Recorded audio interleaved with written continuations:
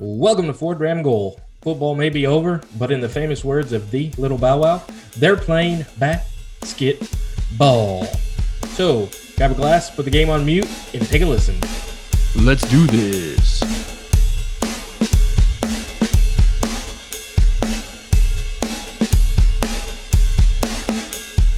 All right, welcome to Ford Ram Goal, where you're joining us with some good whiskey, maybe some not so good whiskey that you're going to find out. We're going to watch some sports. We're going to talk some sports. We're going to go through our headlines. We're going to get into it all. I'm your host, Kurt, and I've got my co-host, Dick, here. What's up, Drammers? Before we get into where you can get a hold of us and maybe start interacting with us more, we're going to talk about a couple different things. We're going to tell you about a big goof that we had last weekend. We're going to talk about the All-Star game. We'll talk a little Josh Gordon, a little Russell Wilson, and some other quarterback carousel news that's going on in the NFL. Dick, we'll get to talk to you about a bunch of whiskey news that's going on. But before we get into everything, including our big mistake, shut your mouth with where they can talk to us, Dick. Yeah, so Drammers, as we always talk about, we want to make sure that you understand exactly where to interact with us and, to tell your friends to go to start listening to us. We've got our website. That's really the central point of everything we do, fourthramandgoal.com. It's got our connection to Instagram, all our podcasts, streaming. You can also hook up with us on Instagram and Twitter. Our handle is 4THDRAM. And always our Facebook is Trusty Fourth Ram and Goal. As always, tell your friends about us. We're always looking for new followers and value your feedback. You can listen to us on pretty much any podcast streaming app that's out there, Apple Podcasts, Google, Spotify, etc. And then, of course, speaking of feedback, we want to hear from you. Hit us up, fourthramandgoal@gmail.com. We want your feedback. We want to know what's going on. We want to know what's working well, what's not working well. And as always, if you want to come on the show and be a guest, we'd be happy to have you. Grab a bottle, get drunk, and talk some shit. So without further ado, Kurt, I think we should go ahead and let our listeners in on, I think, what is a classic podcast faux pas. You screw up. Stuff happens. Sometimes your equipment doesn't work. That's what she said. And then also times, you just have to realize in the editing process, the audio sucks so bad that you're just going to have to redo it.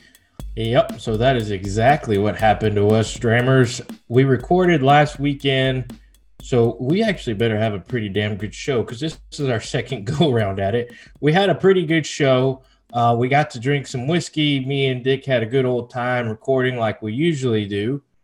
But then when we came back to it, when Dick was doing his mixology stuff in the podcast booth, mixing everything together, it sounded like he was putting an and one mixtape together because it sounded like somebody was constantly dribbling a basketball. We had made I guess you can say, a Fourth Ram and Goal oath that we would never re-record. No matter how shitty we were going to be honest and transparent. But at the end of the day, if you can't hear a damn thing we're saying, it doesn't work. So we're going to do it again. We're going to give it a try. The one thing that we're not going to redo is the whiskey that we had that night for a couple of reasons. We want to try something else tonight, and we can give you a brief summary of what we had. I'll start. I guess this is what was in our glass. I was giving the George Dickel Bottled and Bond a second chance to impress me as it did the first time. I gave the history on it, Diego product. It was the 11-year-old. We've talked about it many times on the show. 100 proof, 84% corn, 8% wheat, 8% barley. It was $32. We talked about, once again, it was the 2019 Whiskey Advocate Whiskey of the Year, but that was the 13-year-old. Very controversial. Some people hate it. Some people like it. Some people just hate George Dickel products in general. I had it this past summer. I thought it was really good. I've had very many good things since then. I wanted to see if it still had the same effect on me. To make things short and simple on the nose, I gave it it was a B+. It was a B+, lots of good things there. It reminded me of Evan Williams on the nose. Good peanuts, not, too musty. On the palate, it had a B- for me, kind of came up short to the nose. And then my overall grade for Dickel that day was a B. I thought it was a B. Definitely, I think it didn't give me the shock and awe that it did over the summer because of other things that I had and I've been able to compare it to, but it was still a solid pour, especially for $32. So give it a try. You be the judge for yourself. Dick, what was in your glass that night? That night, I was actually drinking a solid product that I had not had before in the Old Forester lineup. That was the Old Forester 1897. I actually killed it during that recording. So just as Kurt said, not going to be able to re-drink it for you, but I'll give you a quick summary. We're talking about 100 proof bourbon here. It comes in right about $60. It's non-age stated, and it comes in at 72% corn, 18% rye, and 10% malted barley. That's per the Breaking Bourbon. When we were drinking through this, I kind of thought that the Old Forester 1897 was very similar to the 1920, to the 1910, even the 1915, which is the breed between the two. It's very cherry packed, banana packed. I really like it.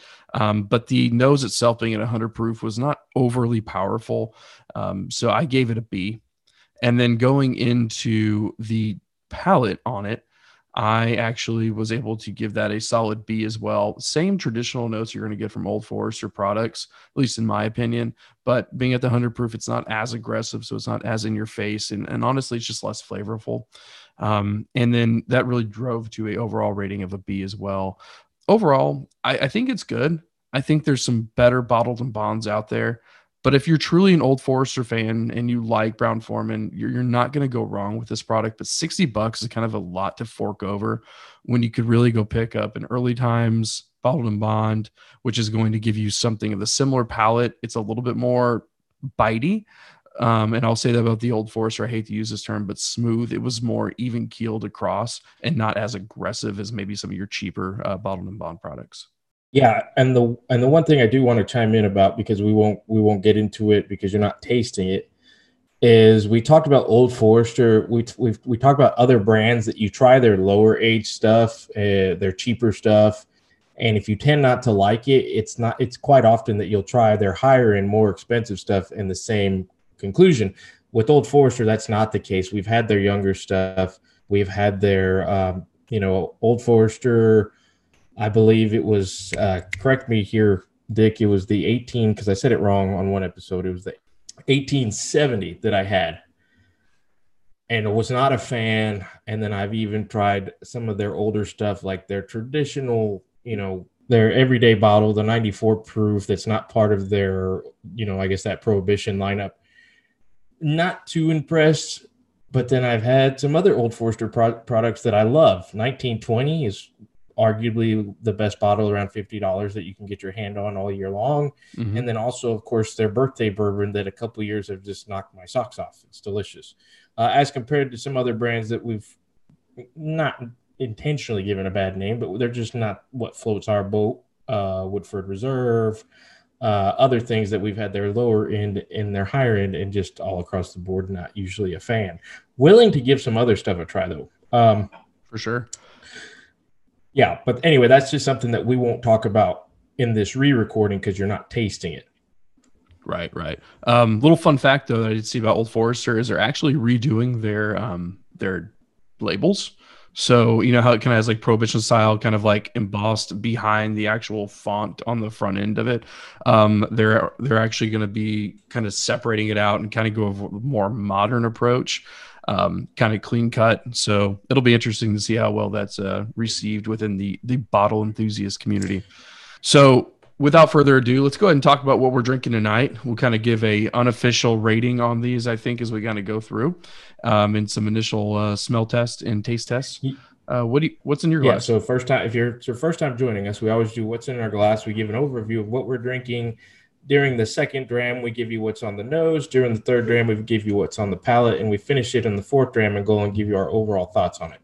I am holding on to what's left of this 1792 full proof. It is a Total Wine and More single barrel select, one of your store picks. Of course, 1792 is a Sazerac brand. This is a 125 proof Kentucky straight bourbon.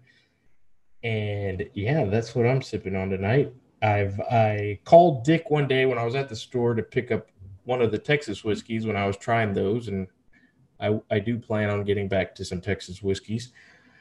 And I saw that and I called him and I said, hey, man, what do you think? We've obviously had a really big surprise with 1792 Foolproof on our blind tasting that one time that we did it against Elijah Craig Barrel Proof and Old Forester 150. It actually was the best for both of us. And this one hasn't disappointed. I will give you my thoughts on it as we go in throughout the show. Dick, what's in your glass tonight? So I'm going to head back down the Texas Trail, or at least we thought when we bought this bottle. I've actually been drinking 2 9-banded products over the last few weeks with my buddy AK here. The first 9-banded was their wheated bourbon. And for someone who primarily only likes Scotch, mainly peaty Scotch, he actually really enjoyed it. So I was relatively surprised. So I decided, hey, let's go out and get the 9-banded straight bourbon whiskey, which comes at a 90 proof as well. And if you're not familiar with 9-banded, it's a pretty simple bottle. It's got a white or a black label on it. Got a nice little 9-banded armadillo. That's where it gets its name from. They're out of Austin, Texas. And really a couple things here to know about them is it's a blend of corn, rye, and malted barley. So 87 corn, 11% rye, and 2% malted barley. It is age stated at least 2 years.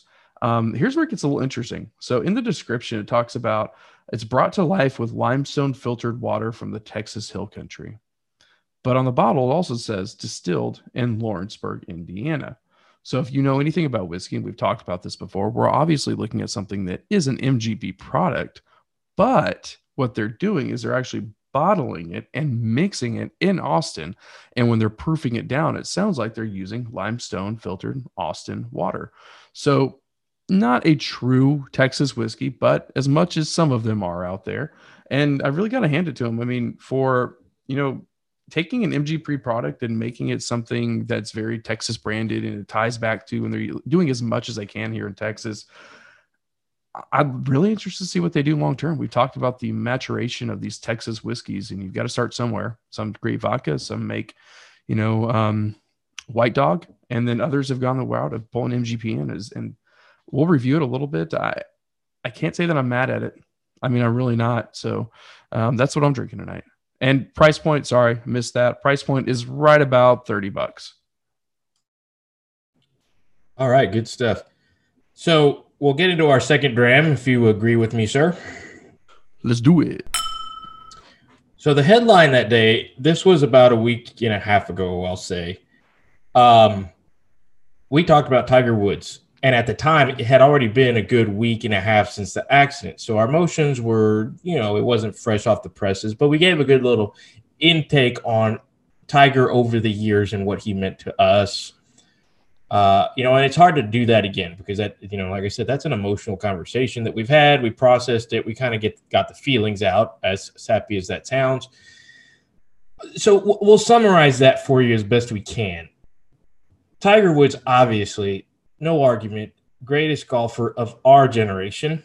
That was an easy, straight to the point answer. We talked about how they honored him with the red shirts, everyone paying tribute. That was awesome. One of those things where even if you don't watch golf, that's something that you probably chimed in just to check out for a second. And then we actually got into this best moment that we had of Tiger Woods over the years. I'll start. Mine was the 2008 sudden death shot. Everyone remembers Rocco Mediate. They go into sudden death. Tiger pulls it off. That was one of my first great memories of him.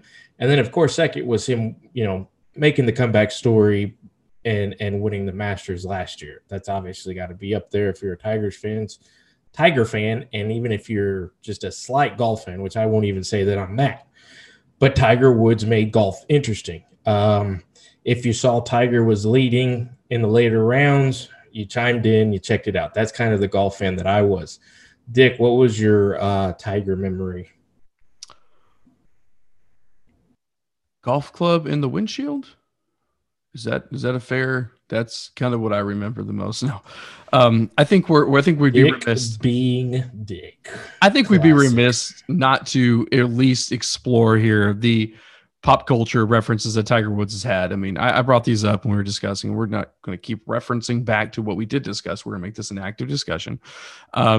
You had the golf club in the windshield, and you had one of my favorite Dave Chappelle episodes ever. The race draft, it was iconic.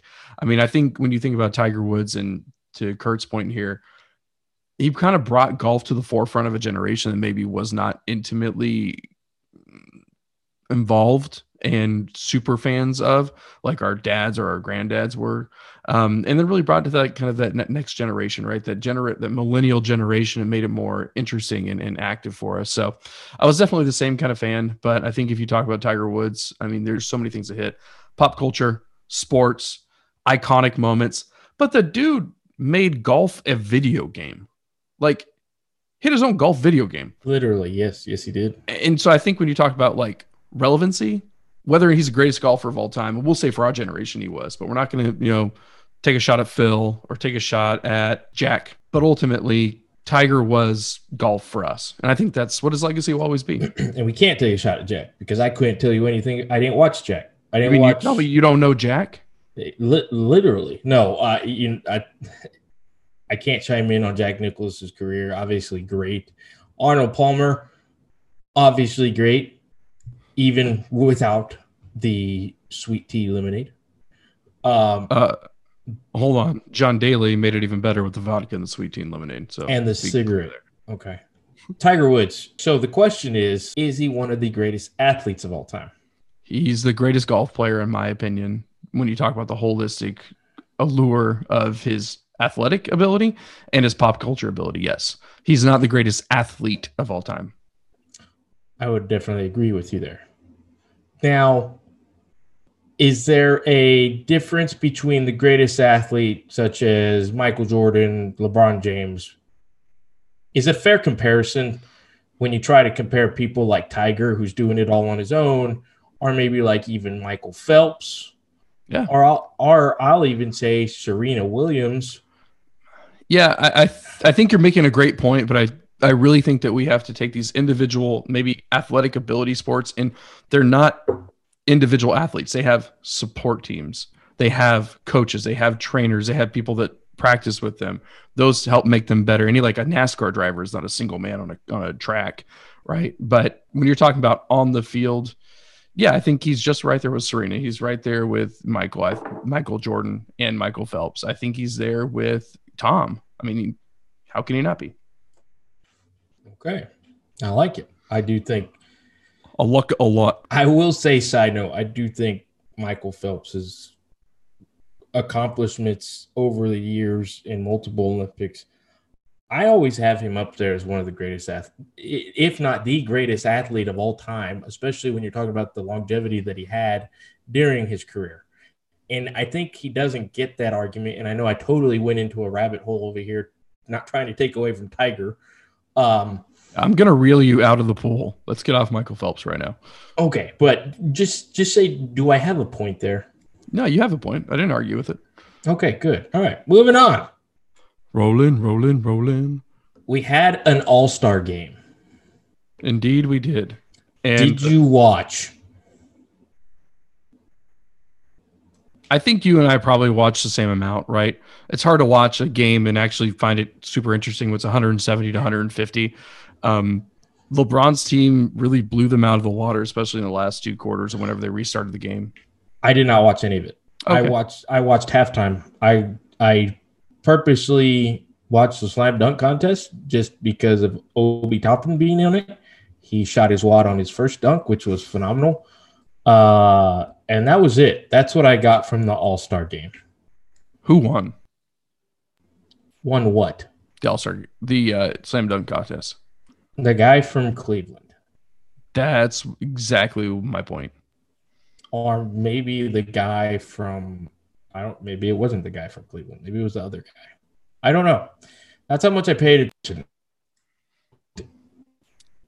I think that's a fair assessment. I literally looked when Toppin was dunking, and that was it. So there was a lot of talk out there about Stephen Curry and LeBron having a ball, having a good time. It was nice to see them on the same team, like not fighting each other. Yeah, that was cool, I guess. I don't know. I didn't watch it. But afterwards, right. Yeah, I saw the Steph Curry shoot the three, and then he turned around. And is that talent, or is that just like, okay, he's going to make it. He's Steph Curry. Anyway, I wish I had that ability. Blake Griffin, he's on the Nets. Cool. That's how I felt. Yeah. We talked about the list a little bit more in depth, but Kurt, you brought up some good points about Blake Griffin, and we talked very much, and we'll talk very much about, okay, so he's on the Nets. What does that mean? Does it mean that they actually win? And does him being there make them have a better chance of winning? So I'll throw that question at you. Blake Griffin is not the team changer he would have been maybe 2 years ago. Ooh, 2 years ago? I think that's generous. Really? I'll stick with that. The Nets are already favored to win the East, in my opinion.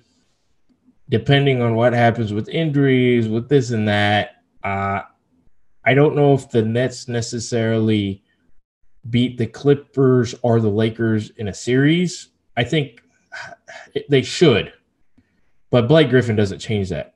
The addition of Blake Griffin doesn't change that. Fair. I think you're being a bit generous with 2 years ago. He made a difference. I think 4 to 5 years ago, he made a difference. He's 31 years old. He's our age. He's younger than me. So thank you for doing that. I'm going to take a drink now because of that. Oh, you're welcome. He's my age. We're at the mid-May point of the season. I know we're just starting to pick up our intake of basketball because we've been so focused on football, of course, as we are every year. Any thoughts on your Spurs, where you think their season is headed, or are they where they should be? So, I mean, it got announced yesterday. So today is March 11th. We'll hopefully have this up in a few days. Got announced yesterday that Aldridge is reached a mutual agreement with the Spurs to part ways. So I don't know, man. I felt like he was kind of the last holdout. You got Rudy Gay. He's still a little bit older, but the Spurs are going through like a phasing out of the old guys into the young guys. Like a decent great rebuild. Talent there. It's like a there's mildly successful rebuild. Yeah. It's been a slow rebuild. I like that. I'm not mad at where they're at. I said mildly successful rebuild. Are the Knicks? I'm on hashtag trust the 20-year process, and you're over here bitching slow rebuild. Oh, shut up. Slow rebuild from this. They didn't fire everybody and just go buy a bunch of rookies. Spurs fans are like Patriots fans. You have no reason to gripe for the next 15 years. Shut your face. Enjoy your games. You got some cool jerseys. Just shut up. And every Patriots fan I knew, like, that was a real bandwagon. It's been a slow rebuild. Jeez. I still wear my Latrell Sprewell shoes because it gives me hope of the glory days. Man, those things were like $20 when they came out. I remember them going to NBC like, these are a deal. And they had a plastic spinner on them. Riding spinners. They don't stop. Knicks are getting their ass beat by the Bucks, which, they're going to beat it looks like they're the team that are going to beat, the middle of the pack teams, the weaker teams. And that's good. That's good because that was not expected this year. So anything above 500, which if they lose today, they will be back at 500, is a really glorious day as a Knicks fan. I like what they're doing with the young guys. I hope they don't do anything too crazy trade-wise, which I think they've kind of roughed the waters through that, after they acquired Rose, they're set. They're good. I like what they're doing. I hope they stick to the plan this year. The 20-year plan? Cool. Talk to me in 4 years. Cash me outside. How about that? What is in the nose of your glass? Not ready to go there. Okay. Okay. So before we go any further, we've got to really talk about the fact that we're talking about basketball. Dude, we are on the cusp of Selection Sunday. Like, we haven't even talked about that. I just got a happy feeling in my pants because this is my. Did you do a little Kegel? And I was like, oh, hey, how you doing? This is an awesome time of the year. So this is like a quiet, underrated time of the year. You have a lot of things going on. You have your spring break vacations with the family. You have your COVID vaccines. Oh my gosh! Can you just stop shitting on this time? Like with your depression, I can't take it. That's a good thing. COVID vaccines. Yes, it's great. Please remind me of the reality we live in. Anyway, you've got the spring break vacations with the family. You've got your traditional every other year, except, this once a generation pandemic. You have these spring break vacations with the families. You have Selection Sunday. Okay. Um, Dick, stop twirling those beads around. I don't know what that means. And then you've got my favorite holiday, without a doubt, the glorious St. Patty's Day. And I will not talk about cancel culture, but there is one thing that kind of got me triggered the other day. They put the recipe online to some cockamamie bullshit that they called an Irish slammer. Now, Dick, you know my yearly St. Patty's Day tradition. I wake up the day before St. Patty's Day like a kid on Christmas. I put my lucky socks on and I run to the nearest liquor store and I get three things. Three things. Can I guess them? You can guess them. Jameson. Ding. Guinness. Ding. And something Catholic? I don't know. Ooh, close. Irish cream. Sometimes Bailey's, sometimes what's cheap and available, because at the end of the day, you're just going to, you're going to slam that. But that is not an Irish slammer. Mm-hmm. That is an Irish freaking kebab. Okay? Yeah, for sure. And I mean, if you want to call it an Irish slammer, why are we not calling it a car bomb? Because of terrorists and stuff? I don't know. I don't know what to do. I don't know what's going on. But so we're going to keep saying car bomb until someone says it's racist, right? Yes, but I'm Irish, so I can say it. Hey, dude, look at me. Yeah, you are like on the same. You're like on the Lucky Charms box. Fucking because here, bro. On St. Patty's Day, you know what I have for breakfast? Lucky Charms. No. Donuts.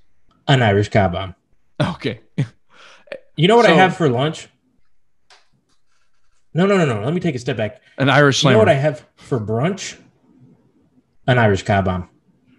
You know what I have before my lunch? An Irish car bomb. You know what I have randomly at 4:17 in the afternoon just because it's there? A margarita. An Irish car bomb. Okay. St. Patty's Day is my favorite time of the year. So you mix that in with a little college basketball. This year, it's usually Thursday and Friday, so that would be the next day. Oh, it's a beautiful time of the year. Definitely underrated. My favorite thing is to grab the bracket and say, who's going to be this year's 2002 Southern Illinois Salukis, And I will never forget that team because Salukis is an Egyptian dog. Go figure. Who's going to be that team? Who's going to be that Loyola that goes to the Final Four? George Mason. So we will get all into that in our next recording. So good point. Glad you brought it up. It's exciting. Awesome time of the year. Way to dick that up, Kurt. Yes, sir. No problem. Are you ready to get into this nose, my lad? Let's do it, senor. What? Okay, that was half Irish, half Hispanic. Much like you.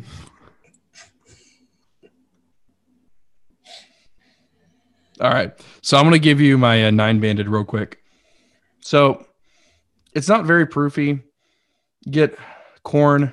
There's a good amount of corn in there. I mean, you can definitely smell that 87%. The corn, you get a sweetness, a little dustiness, hint of vanilla, not any cinnamon, maybe a little cherry.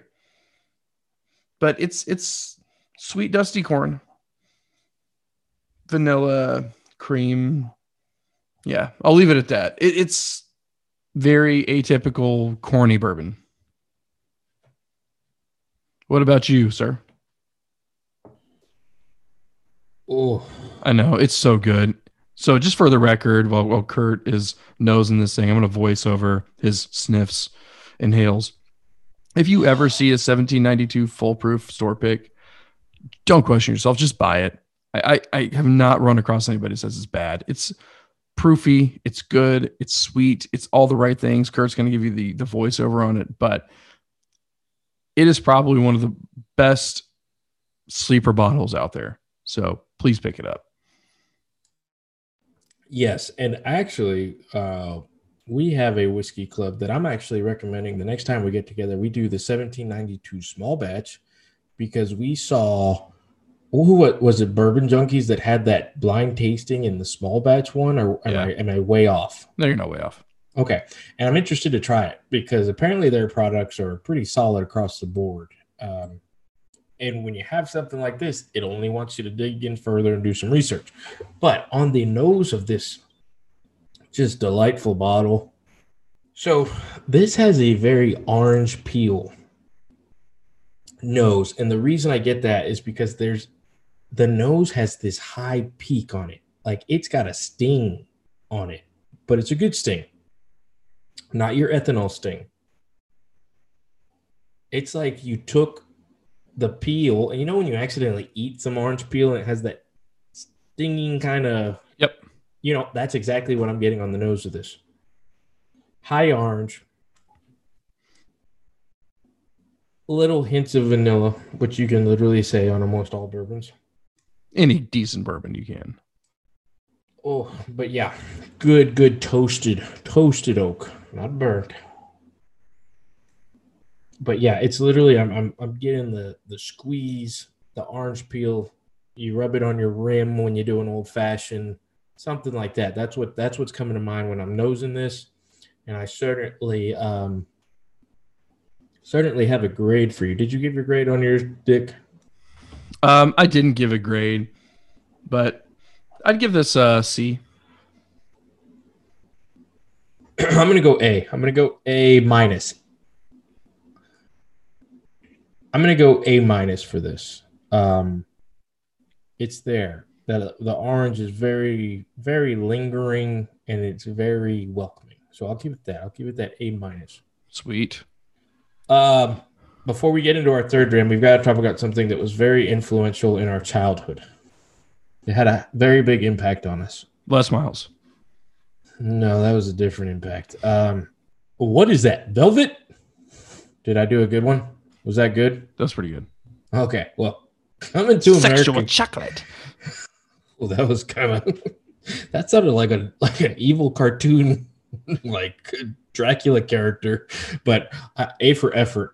Coming to America came out. We both watched it. We both texted each other. We actually started the movie at like the same time and sent each other the opening credits. Kind of weird, but once again, I think we're best friends. I just want to get, did it live up to the expectations? Was it worth the sequel of all that was awesome in Coming to America 1? I mean, how could you say no? I felt like it was everything you wanted it to be. A lot of people were saying no. Well, those are some fucking haters. Go continue.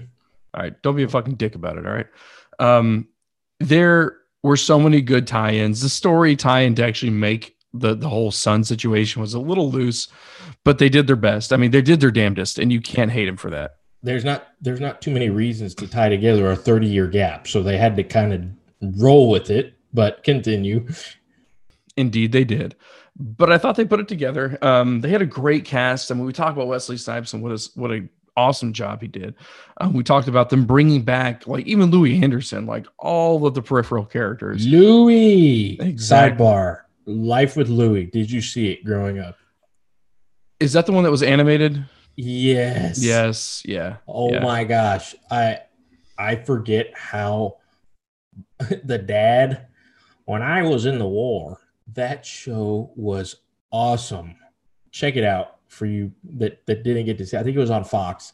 Awesome cartoon. Maybe it sucked. Maybe it was one of those things was cool because I was like 7 or 8, but hey, whatever. Anyway. It's like watching Ren and Stimpy at this age. There's a lot that happened there. I think at the end of the day, you have to appreciate what it was, right? You can't sit there and say, oh, it's critically acclaimed. It's going to win all these awards. Maybe it will. I don't know. But it was funny. It made me laugh. It brought back the nostalgia. It tied the story together. It felt good at the end. It was funny throughout them. It's salt and pepper. And there, I mean, Morgan Freeman wasn't there, for God's sakes. And I don't know. I thought it was just as good as Borat, right? The second Borat, when didn't see it. And that won 2 Golden Globes. Yeah. So that makes me want to see maybe it. Will. I didn't see it, but I will watch it. You really got to watch it, especially if you're a Rudy Giuliani fan. You got to watch Ooh.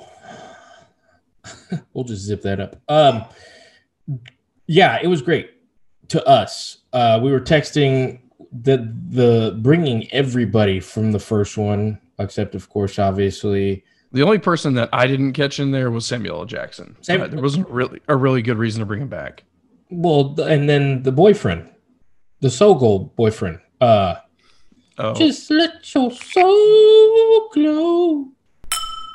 Yeah, the only two people that really stood out, Samuel Jackson, yes, who went on to greater things after that movie.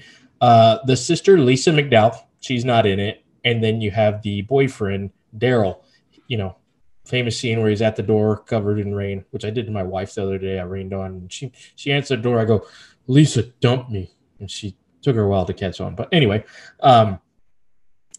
everyone else is in it. And that's what made it great. We were talking about the critics being hard on it, but it's the same people that say all Adam Sandler movies suck. When at the end of the day, if you like Adam Sandler movies, you're going to love all of them, except for that Jack and Jill one, which I don't talk about very often because of how... We tried to pull an Eddie Murphy? Yeah. It was so bad. But while we were texting, you made a comment about an Adam Sandler movie that I wanted to put my fist through the phone and punch you in your throat. You want to chime in on that? Which one was it? The one that you said was his worst movie, which can arguably be one of his best movies. Oh, yeah. You mean the shit fest that was Uncut Gems, which brought freaking Kevin Garnett into it out of nowhere? Which Adam Sandler does in his movies, but... Yeah, I did not like the closest he's ever gotten to being nominated for an Oscar. Adam Sandler, that is. 50 First Dates was pretty rewarded. If I remember so you go from Uncut Gems to 50 First Dates. I mean, Grown Ups was good. Moving on. I just watched both of them this weekend. Let's get in. Let's get into that third dream. Shut up. You know what? Okay. All right. Well, before we leave it, one of my favorite Adam Sandler's of all time is 8 Crazy Nights. That's a great movie. I'm going to stick with the classics. Happy Gilmore, Big Daddy. Who doesn't get their heart just crushed at the end of Big Daddy? What do you mean crushed? You want to what happened to your 5-year plan? Oh man, because you showed me I'm gonna be a good father. Oh, every time. Is that the guy with the old balls? That too. Third dream. So somebody lost their job. Yeah, this was after we recorded last time too. So this is hot. He did a no. Who's currently unemployed, Dick? Well, 2 people. The first one being Les Miles, who couldn't be trusted around the ladies, and Jeff Long, the AD. Talk about a history of being rewarded for failure. As I read in one article, Jeff Long's out at Kansas, and Les Miles. Yeah, you texted me when the first he's gonna be out indefinitely, and I texted you he's done. That's these slap on the wrists don't last. They don't work. On today's era.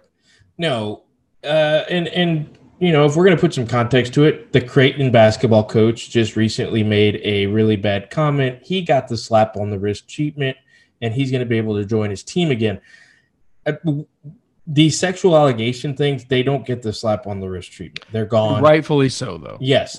And that is not saying that the Creighton coach, McDermott, that was a horrible, horrible thing to say.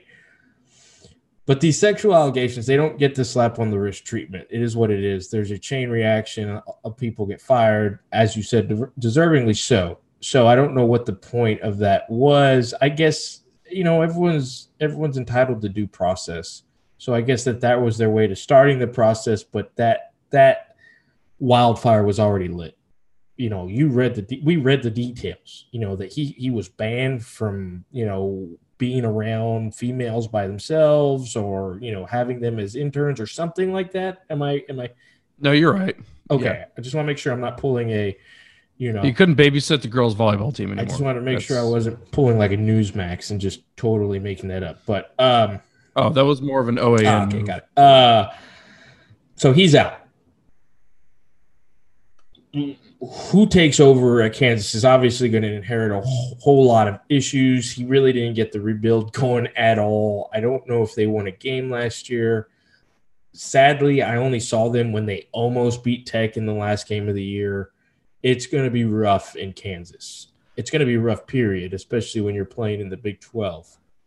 So I haven't seen any front runners pop up. I did see one article, and I think it was like, I won't say it was satire, but it was more jesting that he should go hire that they should go hire that famous Arkansas high school football coach who goes for it on every fourth down and does an onside kick every kickoff.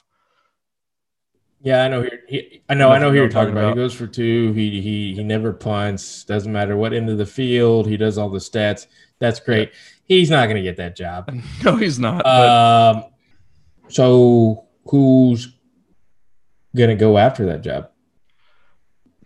I don't know, man. Like, there's two names that pop up to me first. Like, one's Brett Bielema, but we know he just got that Illinois job. But I think you're looking for someone in a very similar situation who used to have clout like Les Miles did, right? And fell off for whatever reason it was. Lane Kiffin's a prime example of that. Sarkisian's another fine example of that. But these guys have gone through their remediation process, right? I think one guy we can't forget here, and it's just a stretch because he's actively coaching because it's D2 and they're actually playing spring ball this year, is Bobby Petrino. And I know he had his issues, but I'm not saying it is Bobby Petrino. But I think you do know the issues he had, though, right? I'm very well aware, and that's what I was getting to. But I think you're looking for someone of that caliber that was a somewhat successful D1 coach. Had a that fall. Caliber. Yeah. He was decent while he was at Arkansas, man. Yes, I know, but his troubles will get him nowhere near that interview. Maybe. People forget. No, the name. What about you? So it's Kansas. It's the Big 12. You're going to have some decent smaller school names. Jay Norvell over at Nevada. You know, maybe Army coach Jeff Monken. But I don't think they're going to leave. Even though they're smaller conferences, I don't think they're going to leave for that bigger school. I think the realistic one, and I saw an article yesterday, or was it today? Either way, it was a great suggestion. Willie Fritz from Tulane, just because he's a proven program rebuilder. 8-0 at Georgia Southern. He's done things at Tulane recently, turned it around. I think they said, 47-40 in 7 years as I'm looking at a school like Tulane. That's awesome. I think that's a realistic search. You can definitely vouch for leaving Tulane for Kansas. So they've got to keep it realistic. Skip Holtz was floating around, but I think Skip Holtz has turned down other bigger schools to stay at Louisiana Tech, so I don't see him going to Kansas. But it will be interesting. But, yes, very sudden, very fast. Les Miles is out at Kansas. What about Charlie Strong? He just took the job with Jacksonville as assistant coach and inside linebacker coach. Do you think he wants to try his hand again? So are you going to try your hand in the NFL, possibly do some good things, possibly get on the head coaching track in the NFL path, or are you going to go to Kansas? I don't know, man. I mean, that's the question, right? I mean, that's a dilemma. I think he gives Jacksonville a shot. Like, Kansas is going to be a mess. I mean, he's 60 years old. Charlie? Yeah. I did not know that. I still don't think that I don't think that changes it. I think he sticks in Jacksonville. Okay. What else we got? What other headlines we got? All right. So I think other than that, we've got Patrick Ewing. I'm going to just let you go with that. So today, Patrick Ewing had a press conference. They had their Big East tournament at Madison Square Garden. Obviously, Patrick's had a lot of success there. And he was upset that he got so much, I guess, pushback from security. He had to go through clearances. He had to do the security check.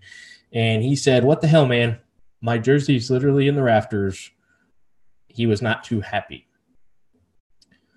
Dick, celebrity, no celebrity, the house that Patrick built, the house that others have built, obviously it's Madison Square Garden. Does he have a fair argument?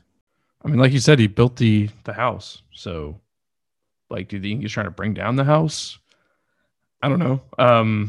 It's Patrick fucking Ewing. Like, I could see if he like walked into like, I don't know, somewhere where they had a relevant rivalry, maybe like LA, like trying the Staples Center, and they didn't want to let him in. I don't know. Yeah, I don't know. Maybe there's people with him, and you don't want to be the dick that's like, okay, go ahead, Patrick, but hey, I've got to stop you who's right behind him. I don't know. It's just a funny little press conference. My reaction was like, dog, Patrick, Knicks ain't done shit in a while, so it's good. You may not be as remembered as you wish you think you would be, but that's just a shot at the Knicks. Of course, everyone who has any, if you're working at Madison Square Garden, you should know who Patrick Ewing is. And we haven't even mentioned it, but we have a great basketball game going on. We got the Big 12 tournament. Like we said, Selection Sunday is coming up. Tech is up 58-38 with 12 minutes left. Definitely not going to hold on to that excitement till it's over, because I think this was the case last time they played. Texas made a run for it. Texas Tech squeaked by. Lots of football stuff, transaction-wise, players moving, players getting paid. Since the recording debacle that we had, Dak Prescott is getting paid, so we've got to start with that.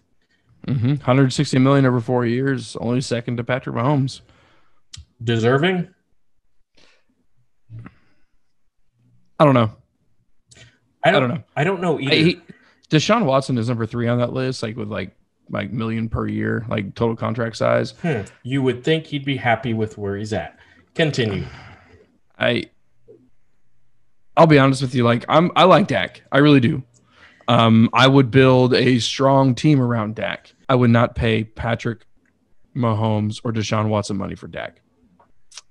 I know it's a couple years after the Watson transaction, and it's a year after the Mahomes transaction, and it's kind of somewhere in the middle. Jerry Jones has the money to give, but you would think with that expensive of a backfield now that there's a question going around, like, what are they actually going to produce in the next 4 years? Like, that's our sweet spot. I say our. I'm not really a Cowboys fan anymore. Moving the hat. I think it's too much. I think it's too much for what he's produced so far. They could have franchised him. Well, it hasn't been questioned as much as I thought, or maybe I just haven't watched enough SportsCenter this week. But it hasn't been questioned. You're right. It's give Dak his due. He should have got his contract last year. Well, yeah. Okay, that's what I was getting at. Pre-horrible ankle injury. Well, pre-mediocre start. It's not just horrible ankle injury. It's pre-mediocre start. Okay, well, the guy had a horrible ankle injury, and if you give him this contract before that injury, you don't have the big elephant in the room of the big ankle injury afterwards that he just had. Does that make a difference? Does that say, hey, why didn't you do this before that happened, Jerry? I don't think Jerry gives two fucks. I really don't. I think you talk about ruthless owners, like he does not care. That's what I'm saying. If you're saying he's a ruthless owner, don't you think he goes more like, you've got to show me after this rehabilitation, and then you're going to earn this contract? I don't know. Maybe. Who knows that Jerry Jones is pulling the strings? It could have been Stephen Jones. Okay. Well, Dak deserves it. It's good to see him there in Dallas. I hope he does come back full on and gets back to doing things he was doing before. I mean, last year, not such a good record, but he tore it up throwing wise. Now, that's actually what some of the backlash was about. Like, hey, you have Zeke. Why is he throwing so much? Because Zeke wasn't producing. Well, they weren't giving him the ball as much as people wanted. No, but even if you talk about last season, like the 2020 season, when Dak was still healthy, Zeke was not producing when they gave him the ball. They were giving the ball 10 to 15 times a game, and he was averaging 2 to 3 yards a rush. It's almost like, this is my opinion, Zeke got paid, and Zeke said, fuck it, which I can see Zeke doing because Zeke is that kind of guy, in my opinion. Well, there Dak is driven. Zeke should not be just getting the ball 10 to 15 times a game. Exactly. But when you give him the 10, 15 times a game and he's only averaging 3 yards a rush over that 10 to 15 carries and he's not giving you big plays, why would you keep giving him the ball? It's the same predicament the Cowboys fans have been in for a while. It's like run the ball more. And when you run the ball too much and they don't produce, you throw the ball more. And you get in the third and fourth quarter, you're down by 7, you start throwing the ball like a motherfucker. Sorry. Well, with Dak signed up for the future, the Cowboys have certainly gotten more stability than the Texans have. That's for sure. They just need to get some damn wide receivers now. Texans signed Mark Ingram today. Moving on. Wow. Let's talk about Russell Wilson. He's obviously not going to the Cowboys. So he's got the Bears, the Raiders, and who else left? I think I'd heard the Saints. The Saints. So does Drew come back? That whole conversation. Is Jameis really the future of the Saints? I don't think Russell's going anywhere. I think that's a fair assessment. I think it's a lot of all for naught. Let's get some football news going in the offseason. I think that's what it is. I don't think Russell's going anywhere. I think he'll be a Seahawk. I even see Russell being like polite about his unhappiness. That's how Russell Wilson seems to be. Like, okay, I'll play. Give me my kale juice and pay me more. Millions of dollars spent on that young man's body, correct? $1 million every year, allegedly. Nice. I spend millions of dollars towards my body in terms of food. I buy a lot of food. Josh Gordon, Johnny Manziel are playing in the we didn't make it in the league. Have you seen that at all? That's not even the name of it, though. It's the we didn't make it in the CFL league. Okay. Yes. I think you have to get a subscription to an off-seas internet site to get access to the games league, correct? Pretty sure it's sponsored by OnlyFans. Yeah. Oh, nope. That would be too high profile. Anyway. Yeah. So they're doing their thing. I really don't want to talk about that at this point. Do you? Moving on. Say it ain't so Fitz. Patrick may retire. How important? We had a great conversation about this, about Chase Daniel. And the tie to Ryan Fitzpatrick. And I think we should still talk about it. Backup quarterback who doesn't play, but he's always there in case you need him. Fitzpatrick, always a bridesmaid, never a groom. That's okay. It's okay. He's a fucking paid. Actually, Fitzpatrick was a bride. He got walked out on a few times. Chase Daniel never been the bride. He's 27 dresses strong. And I think his 28th dress should be the Jags. I think if they signed him. Oh, I don't want to do fake news, but I think he was one of those situations where he was signed to be the guy, and then they got somebody else, or maybe. Okay, let's not even go down that road. I thought that opportunity may have come up to him a couple of times. For some reason, Philadelphia is sticking out. Maybe before the whole Wentz and Foles thing. Maybe I could be wrong, but. Chase Daniel was never the dude. But tell me Chase Daniel would not be a great backup and mentor to Trevor Lawrence in Jacksonville. Or, hold on, as Chris Sims says, the guy out of BYU. Zach Wilson. Yes. Whatever. A first-round draft pick. Wilson. You'd be lucky to have Chase Daniels. Zach Wilson may be a dude. So you go back to the Mahomes draft.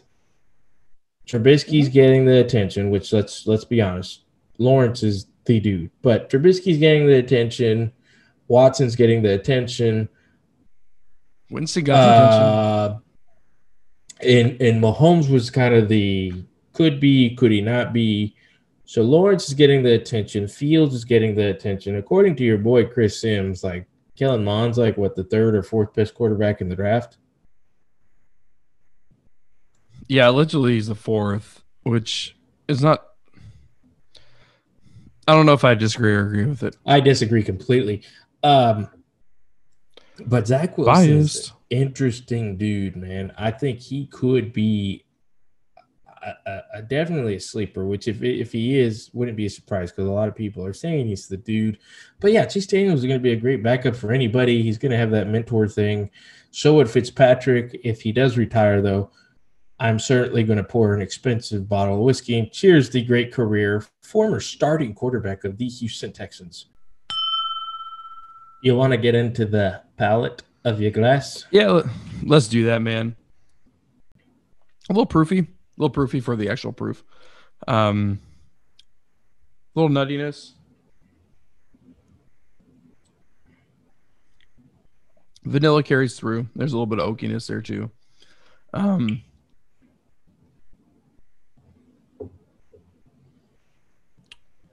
Maybe a slight hint of like apricots, but nothing super complex.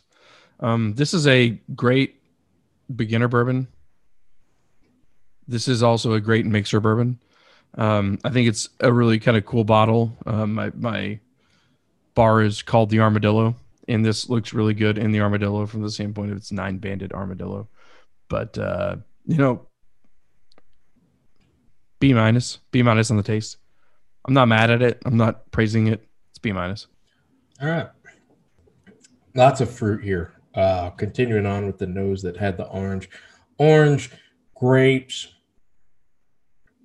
good mellow taste, solid 125 proof. I think it really tastes. I think the palate is really there at that 125 proof. It has a kick, not an over kick. But yeah, I'm getting a lot of grape and fruit on this taste. Even like a grape juice kind of finish.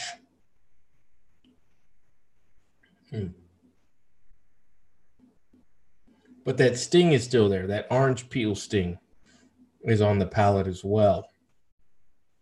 Little bit of cinnamon.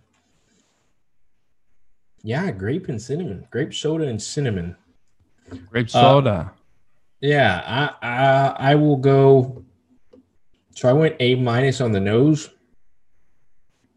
I think the palate's there too. It's good. This is a glass. The last 3 times I've poured a dram, it grows. It grows. It gets better. Let it sit for a little bit. It's definitely one, if you try to drink it fast, you're not going to enjoy it as much. Let it sit a little while. Flavors come out, and it's pretty good. So I'm going to go ahead and give it an A minus on the palate as well, which kind of takes out some of the anticipation of my overall grade. But yeah, A minus on that. So would you say that you need to get the neck pour out of the way first? Hold on. We'll get to that. All right. So let's go and get into our 4th dram. We're going to call this one, What in the World of Whiskey? I want to kick it off. You took a little trip, a little afternoon meander over to a little industrial segment or section of Houston, and you got to know exactly how much pride the greatest of all time had. Tell us about that, man. So, one of the many wonderful things of H-Town Hold It Down is the distillery game is going through the roof down here. You're getting beer distilleries, you're getting whiskey distilleries. There's a lot to go through. Yeah, I heard it's quote on fleek. Yes, it is. It is on fleek. So I attended a whiskey tasting over at Gulf Coast Distillery in Houston. It is the largest distillery west of the Mississippi River. Big old complex. Got to check it out. Their tasting room is just, it's awesome. I was sending Dick some pictures of it. Barrels on the wall, colorful, great setup. Really excited as soon as I walked in. They had an awesome layout. They had the grains on the table, corn, rye, so you can, nose those as you go through it. And it actually was kind of broken into 3 segments. It was called Whiskey 101. So it was really a really good thing for beginners. It was a good room, socially distancing, of course, which here in Texas, that ain't a thing anymore, but we won't get into that. It was a nice setup. Everyone had their own little sets of glasses, and it started off with a nice little PowerPoint. It was called Whiskey 101. it had some cool things, like they had a whiskey miss slide that, all bourbon isn't made in Kentucky. Color isn't an indication of age. Older whiskey isn't always better. So it was some good myths. And really what it was a put on where they had the head distiller speak, or the master distiller, and they had Christopher Hart, who if you haven't heard of him, down here, he does a podcast called Whiskey Neat. He's interviewed some awesome people. I know Matthew McConaughey within the last couple months, and it's on ESPN radio here in Houston. And he did a little Q&A. And we were tasting it's a 15-year Kentucky bourbon release called the Prideful Goat. Basically, they insourced a Kentucky bourbon, could be anything, 15 years. It was, we were able to taste that. And then the other cool thing that we were able to taste is we actually tasted Howler's County Fair bourbon bottled and bond that was from 1967. So that was a unique experience. And someone found that in their grandfather's basement after he died, right? Something like that. Something in an auction or something. It was a very unique flavor. It even had like a rustic flavor to it. Very, very good. The Prideful Goat, I'm excited to share my thoughts on that. I'm sending Dick a bottle of it. I want us to do it at the same time because I want to see if he enjoys it as much as I do. I mean, it's 15-year Kentucky juice. It was $100. I ended up buying the bottle. We had a chance to buy their second batch, which was getting released at the time. It just got released this past weekend. We got a little early shot at it because we went to the tasting, and I'm trying to hold on to it for us to do it because it's good. But get off your ass and go to the UPS store. Yes, I'm getting there, buddy. I'm getting there. It's the pandemic. People are suffering. But the funniest part that I wanted to share with Dick is during the Q&A, the conversation was going good. There were some good questions asked, and there was my opportunity. So I raised my hand, and I should have known better, but I wanted to get the answer for Dick. I asked Christopher Hart, who obviously knows his stuff. Don't say you did this for me. I did do this. That's the first dumb question that popped into your head. Yes, because of you.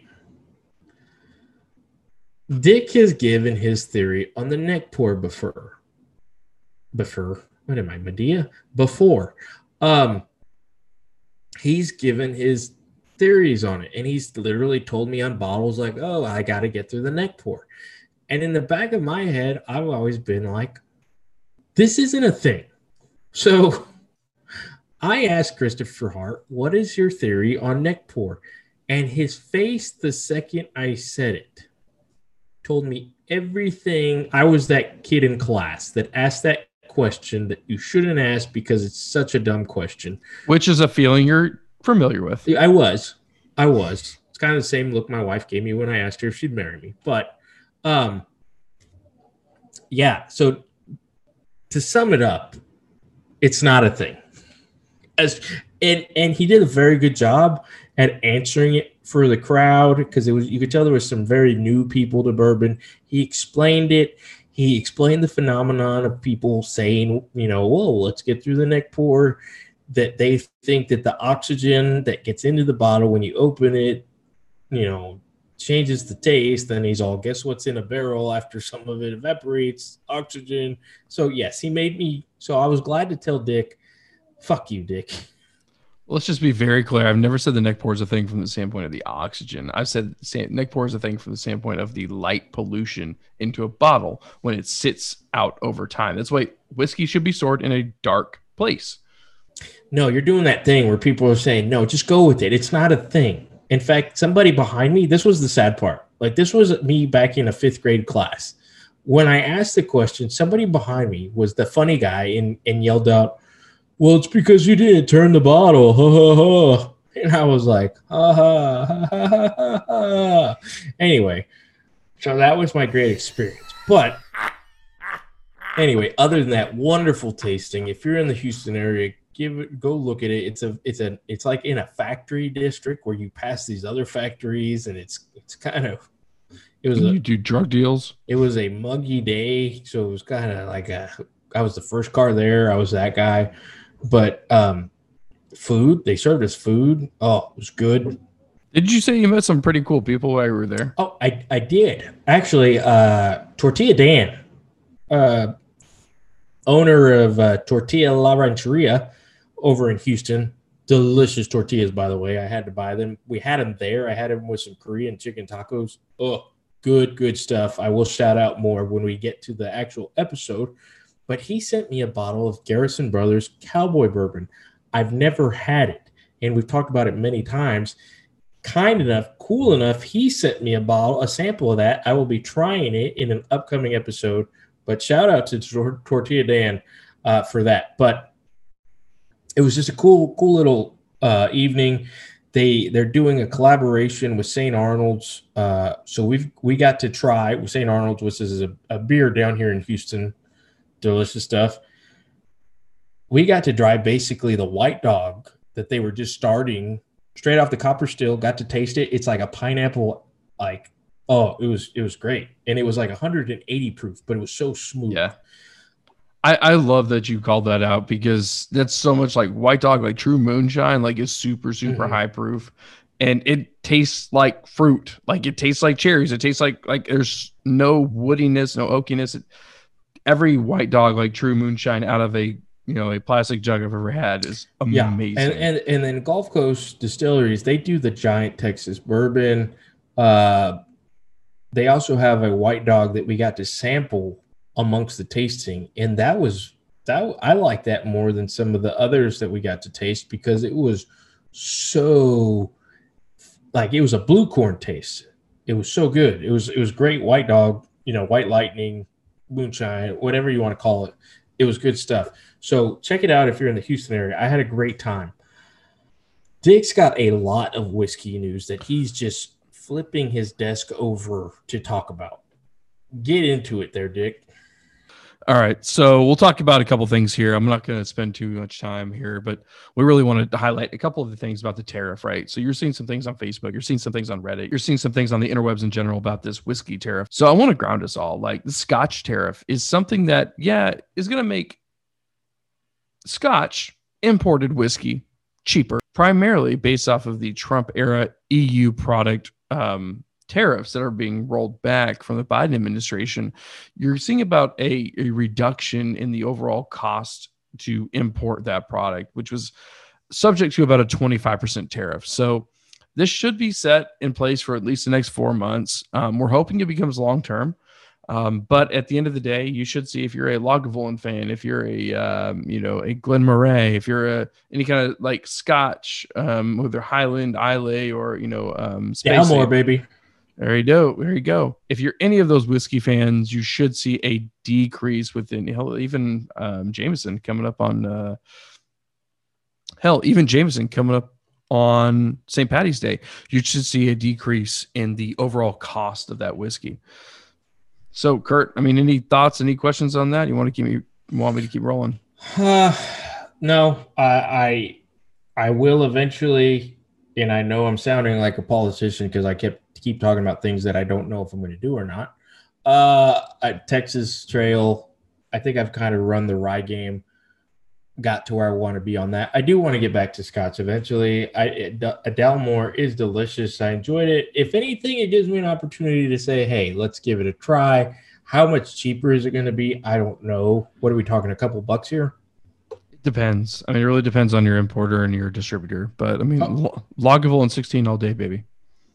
Okay, well, yeah. If anything, I'm willing to give some of them a try, but that's about it. I would like to see Lagavulin get under $90 a bottle. Is it kind of like a staple? You're going to see it run to 100, 110 right now. Sometimes 116. You can grab a 20 cents piece of coal and you can lick that. And that's not what Lagavulin tastes like. It tastes like call it a day. No. Fake news. A couple whiskey awards to call out here. So the American Whiskey Awards had a award celebration, and a few here that we're going to call out in our second recording, which I think kind of sparked some conversation, was 291, hashtag 291 family, got 2 awards. One was essentially for the prime or the best white dog right? So Colorado Fresh is it. Also got the Colorado.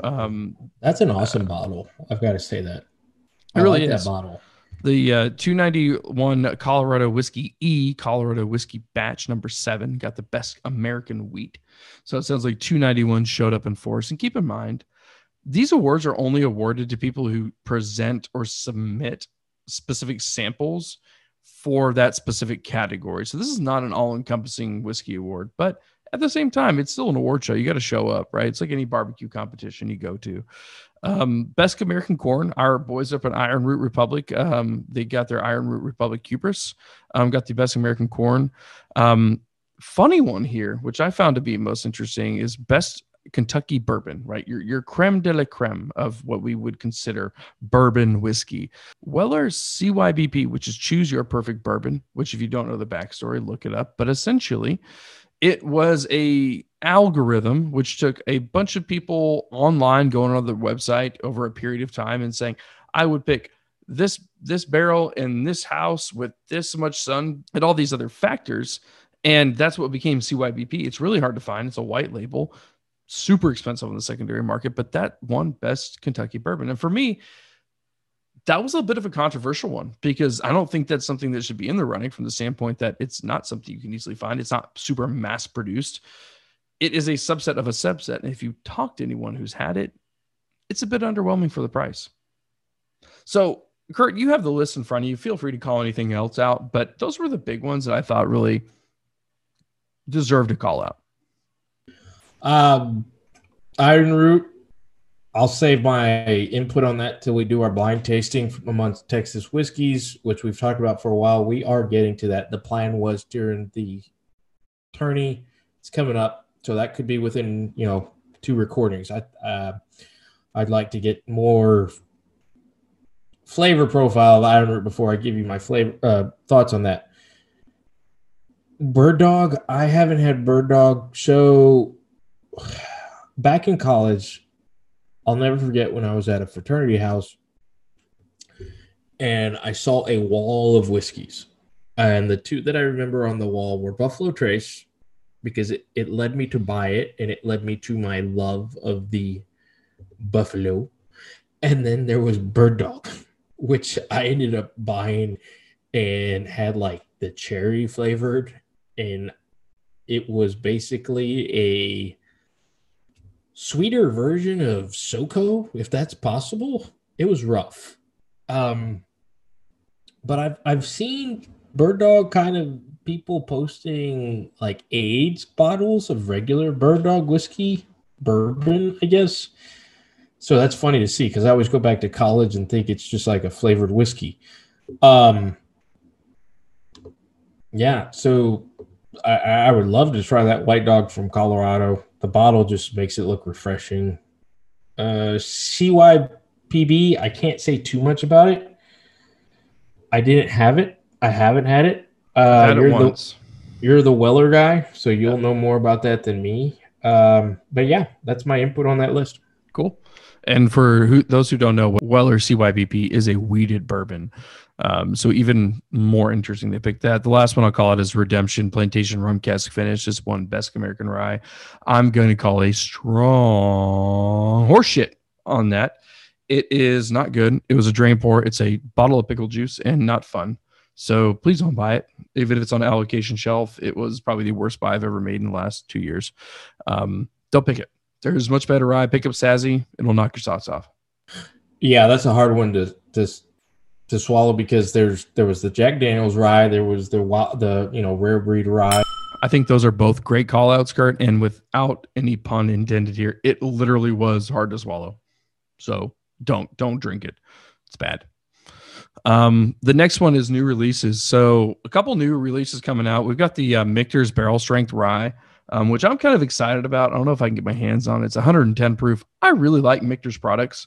I can't say anything negative about them.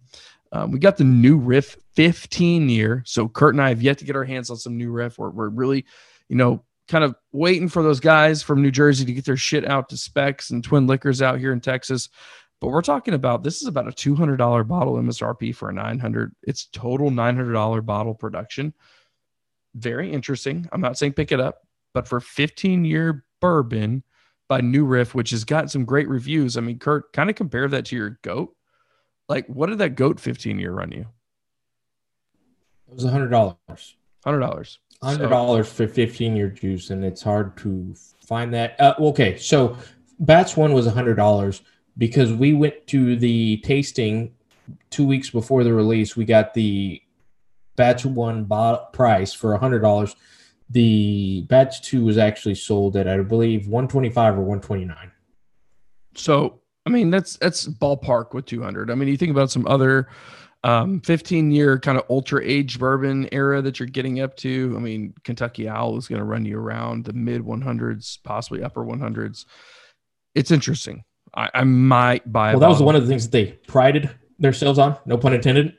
It was for a 15-year Kentucky bourbon. I think they said the next close like maybe $40 more than what they were selling it for. And like I said, I don't want to give too much away because I really do want to try it. As I'm watching Texas versus Tech, the clock's running 11 seconds, 10 seconds.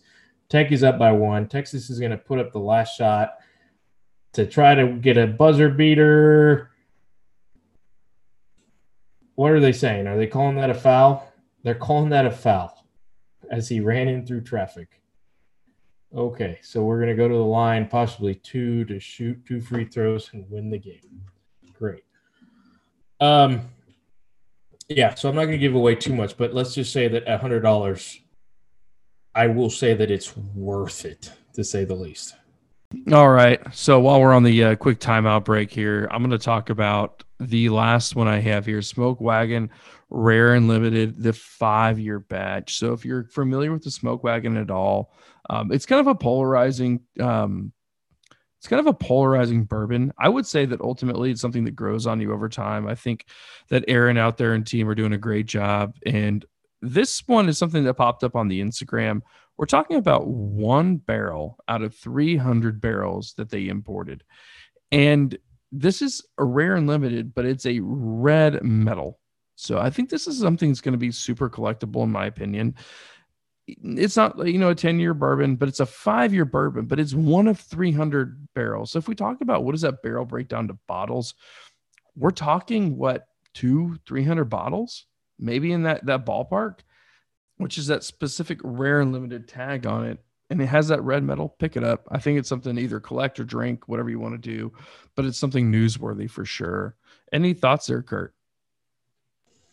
No, I mean, we've talked about their badass bottles, a lot, and it looks good. And if you can find it, absolutely be willing to try it. All right. So Kurt, I think with that, we can get into the overall rating of what's in our glass here, man. Mine's going to be easy. It was an A- on the nose. It was an A- on the palate. So I'm going to keep that overall. Great, solid bottle. And then, $38?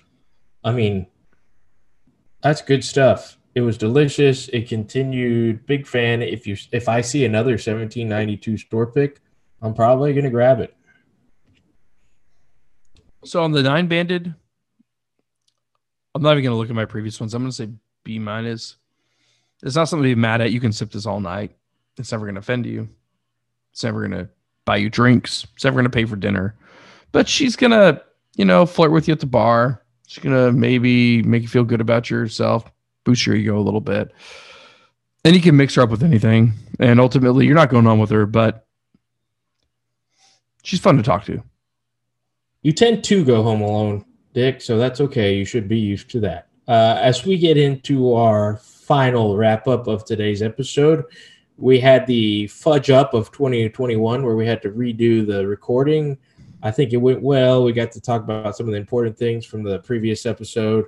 We got to give you our take on these delicious bottles that, I had. Can't say the same for Dick, I guess. But, Dick, one more time. The website's big. We love the website. Fort Dram and Goal. Hit them with the little details. Hey, it's huge, not little. All right. So fourthdramandgold.com, just go check us out. That's 4thdramandgold.com. I mean, I'm posting on our Instagram on a regular basis. Kurt's hitting us on the Twitter.